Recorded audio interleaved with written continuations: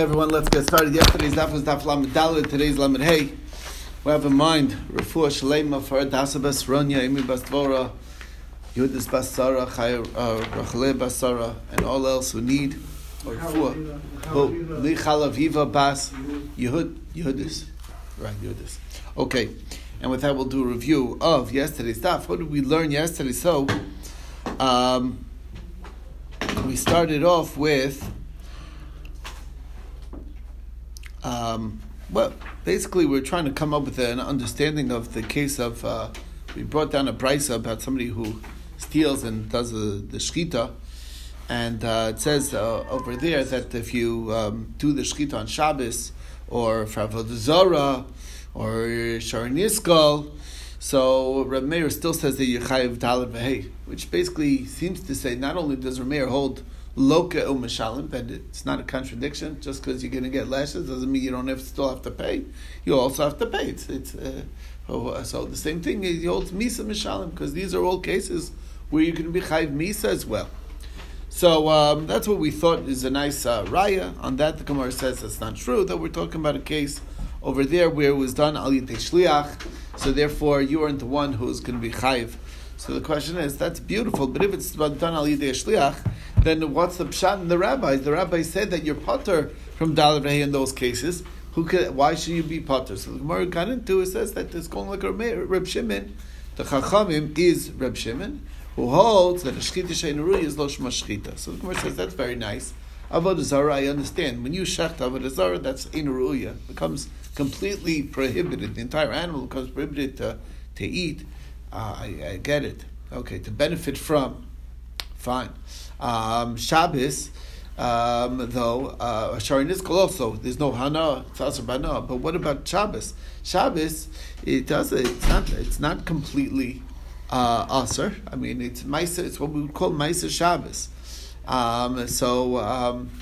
What's the story with shchita? Is that considered shchita ruya? There's a mission, in fact, that says that if somebody shechts on Shabbos or Yom Kippur, even though he's mischayv b'nafsho, it's a very serious, severe transgression. It doesn't affect the validity of the shchita, so it's therefore shchita ruya.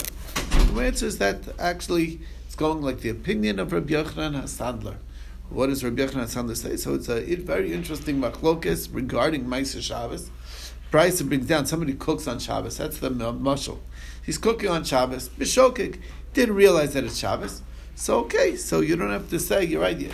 So yesterday I gave the example of made himself a coffee. That's the best example. You can actually make a coffee if you know what you're doing on Shabbos.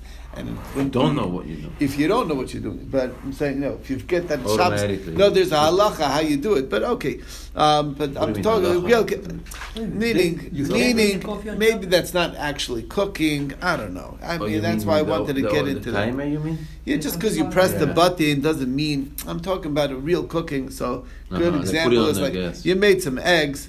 You're thinking that, you were hungry in the middle of the night, you wake up and make eggs Shabbos morning, then you realize afterwards. Right, you're right. Well, you didn't realize that it was Shabbos. Anyway, point being is that's like mamish cooking. I think it's a better example. Anyway, you did it b'shogeg according to a mayor, not the end of the world. You can eat it. But amazing, you cannot eat it. If you realize that it's Shabbos and you bake the eggs, then it's still not. Then you're not allowed to eat it. Reb Yehuda says it's b'shokeg. You can eat it, but you're gonna have to wait till Matzah Shabbos first. Meaning you wait. There's an idea. It's called b'chdei sheyasu. As long as it takes to make the whatever it is that you cooked. So that's how much time you have to wait till after Shabbos. So it's not to benefit from Shabbos, but b'meizid you can't eat it ever. And according to Rabbi Yochanan HaSandler, b'shogeg you can eat it in Matzah Shabbos, but not you, somebody else, and not that you even you cannot eat it after Shabbos. And b'meizid nobody can eat it, not you, not anybody else, not ever. So that's what we're talking about. This person did the shchita b'Shabbos b'meizid, so then it's since it's not going to be mutter to eat at all, so therefore it's called shchita she'ein ruya. That's the idea. So what's the logic of Rabbi Yochanan HaSandler? Where did he get such a severe position over here? So the Gemara explains it's the Rabbi Chia, Darshan, Piskah, the Beinasiyah. It says in the pasuk, "Ushmartem es haShabbos ki kodesh hi lachem." So just like we're using the word kodesh to describe Shabbos, so just like Shabbos is kodesh, just like there's a concept of hekdesh, the Ma'aseh Shabbos is also Hegdish, and it's Asur B'Achila. So the Gemara says, why don't we say it's also Asur B'Hana? Now it's interesting, everybody agrees that Ma'aseh Shabbos is not Asur B'Hana. So what's the story with that? So the Gemara explains that it says Lachem, that it's Shalachem Yehi. So it's like has that quasi quality that it's still yours, but you cannot, you can benefit, but it can't be eaten at all. Okay. So now, what about b'shogeg? You might think even b'shogeg. That's why it's in mechalev. Most humans that we're talking about mezeh, not shogeg. Okay, that's a drasha. So that happens to be there's a machlokes between Rav Ach and Ravina. One of them says that Ma'aseh Shabbos is actually a din daraisa. The other one says it's only darabanan. If you say it's daraisa, that's this drasha. If you say it's darabanan, that's because we say that this pasuk is not really saying that the Ma'aseh Shabbos is kodesh. It's saying Shabbos itself is kodesh. The Maaseh is not kodesh. Now, if it's only Durabanan, so now we're back to our question. If it's only rabbinic in nature, the whole Ma'aseh Shabbos, so why do the Rabbanon pater by Teveh Chalidei Acher? You should be chayv. I mean, even though it's a Ma'aseh Shabbos, but it's still technically Minat Torah of Mutter. So what's the story with that? So the Gemara answers that that the Rabbanon are not going to pater. Actually, you're right. They weren't talking about that one. They were when they say pater of Tavicha al Yedei Acher, it was in a case of Avodah Zarah, it was in a case of Shar Niskal, but not this one. Okay, so in a Chanami. All right. Then the Gemara brought to the next question of Avodah Zarah. I don't understand. If it's Tavech Avodah Zarah, the moment that a minuscule amount of Shechita started, it already becomes Asr, so you can never be Chayv for the Tvicha, because by that time, it's already no longer belongs to the Bailam anymore. So you didn't shecht his thing. It's like you pretty much destroyed it before it even got to what's called a Shechita. So Rava says the reason why is because this Avid Avodah Zarah, the one who was doing the worshiping here, had in mind that when he finishes the slaughtering, that will be the service. The beginning is not serving the idol. So interesting. Okay. What about the Shar Niskal? The whole thing of Shar Niskal doesn't really make so much sense because it doesn't even belong to the Bailam once it's Chayiv Misa to be put to death because it was a goring, dangerous animal that killed people. So then it's Chayiv. It's not even his. So the Gemara answers that we're talking about over here a unique case. It was given over to the Shomer.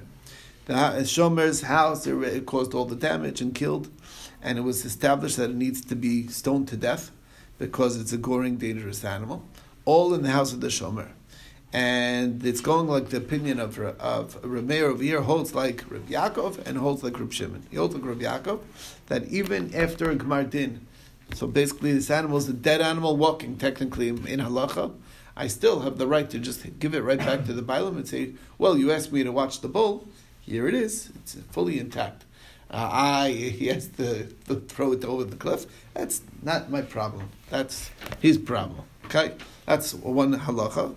And if you hold like Reb Shimon, that Davar Garmin Lamamin is Kemamadami, so then that also makes it that it's actually something that's very of value to the Shomer. So even though technically he's not allowed to benefit from it, but it's definitely a Garmin Lamamin, because by the fact that the Ganav stole it from him, and then caused the Tvicha to happen on the Shar Niskal, it's causing a major loss to the Shomer, and that's why you'll be Chayiv as the Ganav for 4 and 5 times. Okay.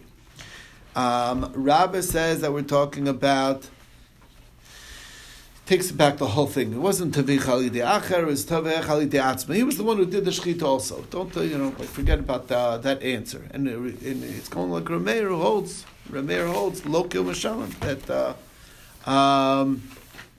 but he doesn't hold of Meis Mashalim. So that's why it's different. So if that's true, it's not true for Meis Mashalim, so then why then over here does he have to pay? That's the kasha.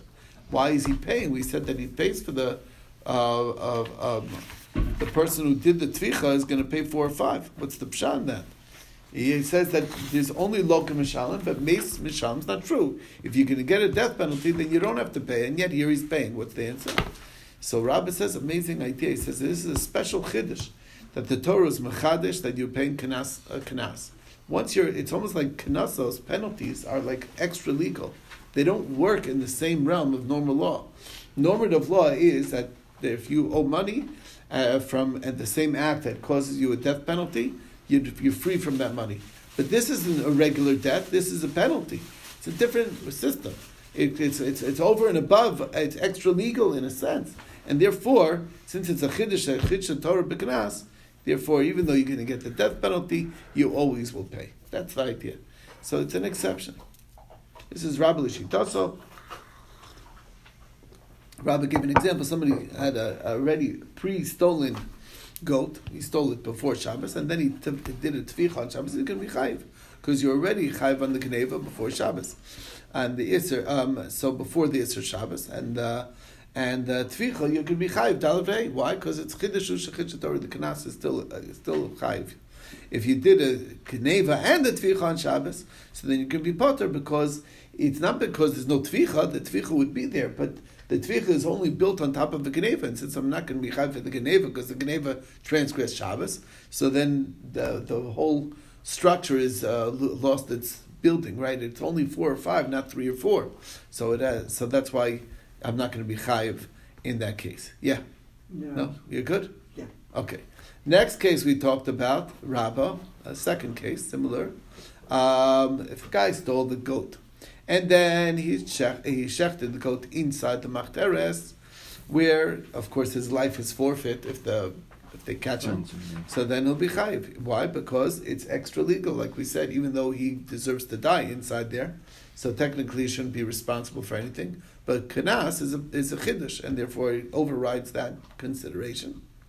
But if he stole it inside the and the Geneva happened before, but if the Geneva and Tvicha were both in the Machteres, then you can be potter because you're not chayiv on the Geneva. That's the idea. Very interesting thing. Guy. The good news for the guy who's above the Machteres, if you dig a hole and get to steal it, and you get away with it, you don't have to give it back. Do you know that? Whatever. You don't have to give it back because kana lo b'damim. You acquired it with your blood because since he had a right to kill you. So it's basically right, and that's enough. That's enough to bother you. Okay. Yeah, you can't be. You're not responsible to pay for that. Okay, you took your life into your hands. That's you bought it that way. Anyway, but of course he could kill you. That's the downside. Okay, I don't want to mention that one. Okay. Now, why do we have to talk about both scenarios? It's kind of a repeat. So the answer is that it's not you wouldn't have necessarily known one from the other. When it comes to Shabbos, it's an Isser Olam. It's a different. That's something that is always he deserves a death penalty forever for that. But in Machteres, it's not a regular death penalty. It's only while he's in the Machteres that's when you're allowed to kill him. Once he's out, if he got out, then you don't even have a right to kill him. So it's like a limited window of killability. Okay, and that's a different. There's main thing is different. It's an Isser Shah. Now, maybe you wouldn't apply this dinim over here. And if you say by Machteres, maybe it's because that qualifies as a warning. The Machteres is Asra. But when it comes to Shabbos, you need Asra. Maybe you didn't give the Asra, maybe it wouldn't apply there. Kamashma, that you don't actually need the actual to actually get a death penalty. It's just theoretical. Even if you were warned, it would be a death penalty level. That's good enough for us. Okay. Now comes along Rav Papa, and he said what sounded to us like almost identical din to Rabbah, but with the cow. Okay, he said the cow was stolen before, and then he did the Tvicha on Shabbos. You're going to be chayiv because you're already in chayiv b'Geneva before the Isser Shabbos. If the cow was borrowed and then he wanted to change, he wanted to take it for himself and he slaughtered it on Shabbos to eat, you're going to be potter. So Rav Acha, the son of Rav, said to Rav Ashi, what is Rav Papa coming to teach us? That it's also true for a cow? I mean, that's funny. So the Gemara answers, no, Rav Papa was coming to teach you the case of She'ula. Why? Because there's something very interesting about a borrowing. When you borrow something, Rav Papa says that the moment you pull, you're already chayev in the food of the animal. All the responsibilities kick in at the beginning of the borrowing, even onsim.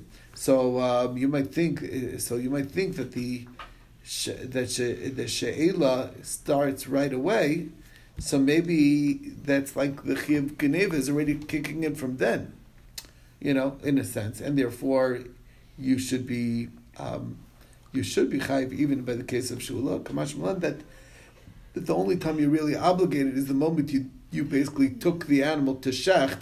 That means I'm going against the terms of my borrowing, and now I'm stealing. Okay, so it's happening also on the Shabbos, and that's why I'm going to be potter. That's the chiddush. You use the word gneva, but the Gemara talking about honest, and gneva is not really honest, is it?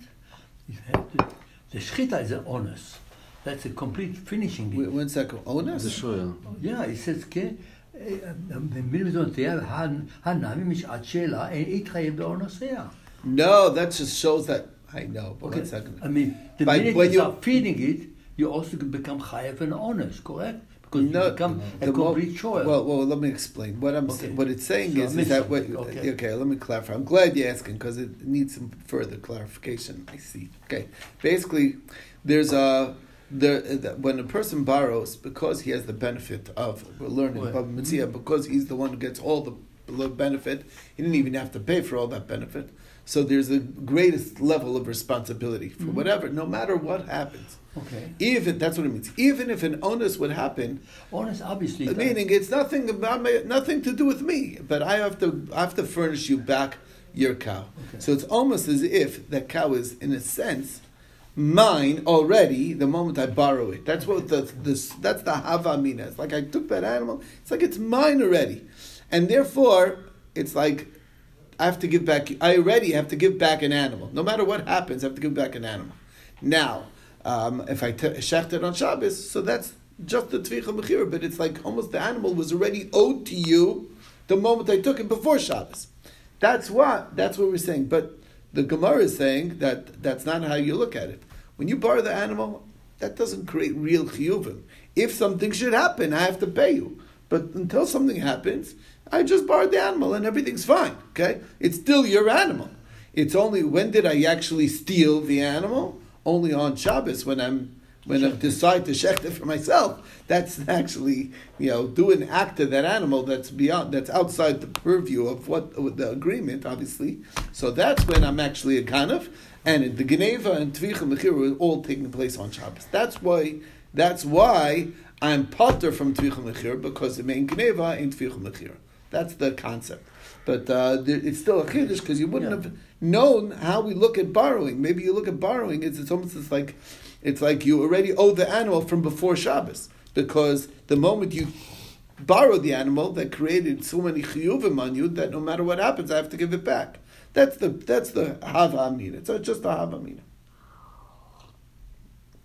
Okay. Anyway, the bottom line is, so based on this, so Rava says an interesting halach. He says that if the father leaves a cow that's borrowed to his offspring, he passes away, but he borrowed the cow. They can use that cow during the term of the borrowing. If the cow dies, they're not responsible for an onus. They're responsible if they're negligent, but if the onus happens, it's not their responsibility, because the chiv onus was only the father had. They don't have that chiv. Can the owner of the cow ask them back to return the cow right away after the father dies? No, it sounds like that they're still entitled to the full term of the borrowing. But it doesn't apply the full term to them either. What they don't know, even though I said the owner could say, "Hey, I gave it to your father, not to you."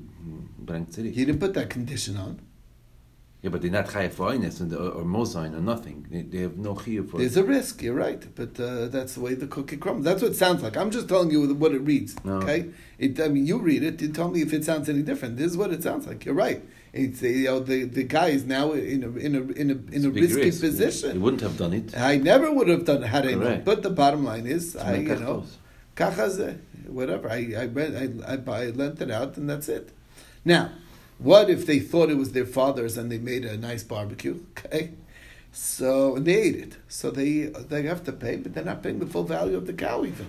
They're paying zone the sale price of meat on sale. Okay. Well, what, however, is that if the father left achrayis nechasim, which will, so then they're going to have to pay. What is that? Okay, so what does that mean? The father left Achreis Nechasim. That means that the father has assets. Okay, now what kind of assets? What case is it going on? It's more than one way to look at it. Is it going in the Reisha or going in the Seifa? So if it's going in the Reisha, so then also it's going to go on the Seifa, and then basically, of course, you always have to. In other words, even if an onus happens, the father's assets are responsible to pay for all onsim. And that's not like Rav Papa's Chiddush, who says that the onus chiyuv doesn't really start till the onus happens, okay? Which is, kind of not like Rav Papa. And it's surely going to go on the Sefer that Achreis Nechasim will pay for the full value of the cow, not just the Dmei Basar Bizol, not just sale price of meat. And if you say it's only going on the Sefer, then it's not going on the Reisha. They still don't have to pay the onsim, because it's like Rav Papa says, because the Chiv Onsin was not from the outset. And that's the idea. Okay, anyway. So the Gemara was going back now to the topic before. We understand, we have a machlokas over here between Rabbi Yochanan and Rish Lakish.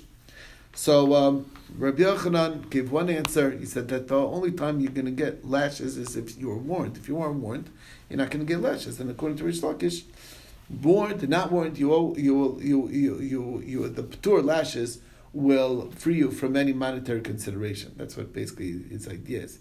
So why did and Rish Lakish says, but we're going like Rameir here, who says Loke Umashalim. That's special.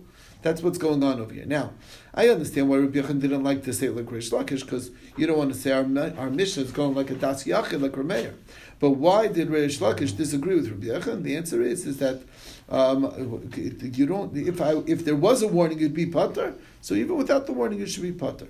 And this is Lishitasam. Rav Dimi said Chavi Misa Shogigin and Chavi Malkiel Shogigin. Any case of Misa, but you did the act b'shogig, or you did the case of Malkus, but it was b'shogig, so you're not getting any Malkus, and you did another thing that will obligate you monetarily, Rabbi Yochanan says you're still chayiv, and Rish Lakish says you're patur in that case. Rabbi Yochanan says chayiv, why? Because you didn't get warned, and Rish Lakish says you're patur because if you were warned you'd be patur, so too without being warned you're patur, and that is as far as we got to yesterday, and we'll take it.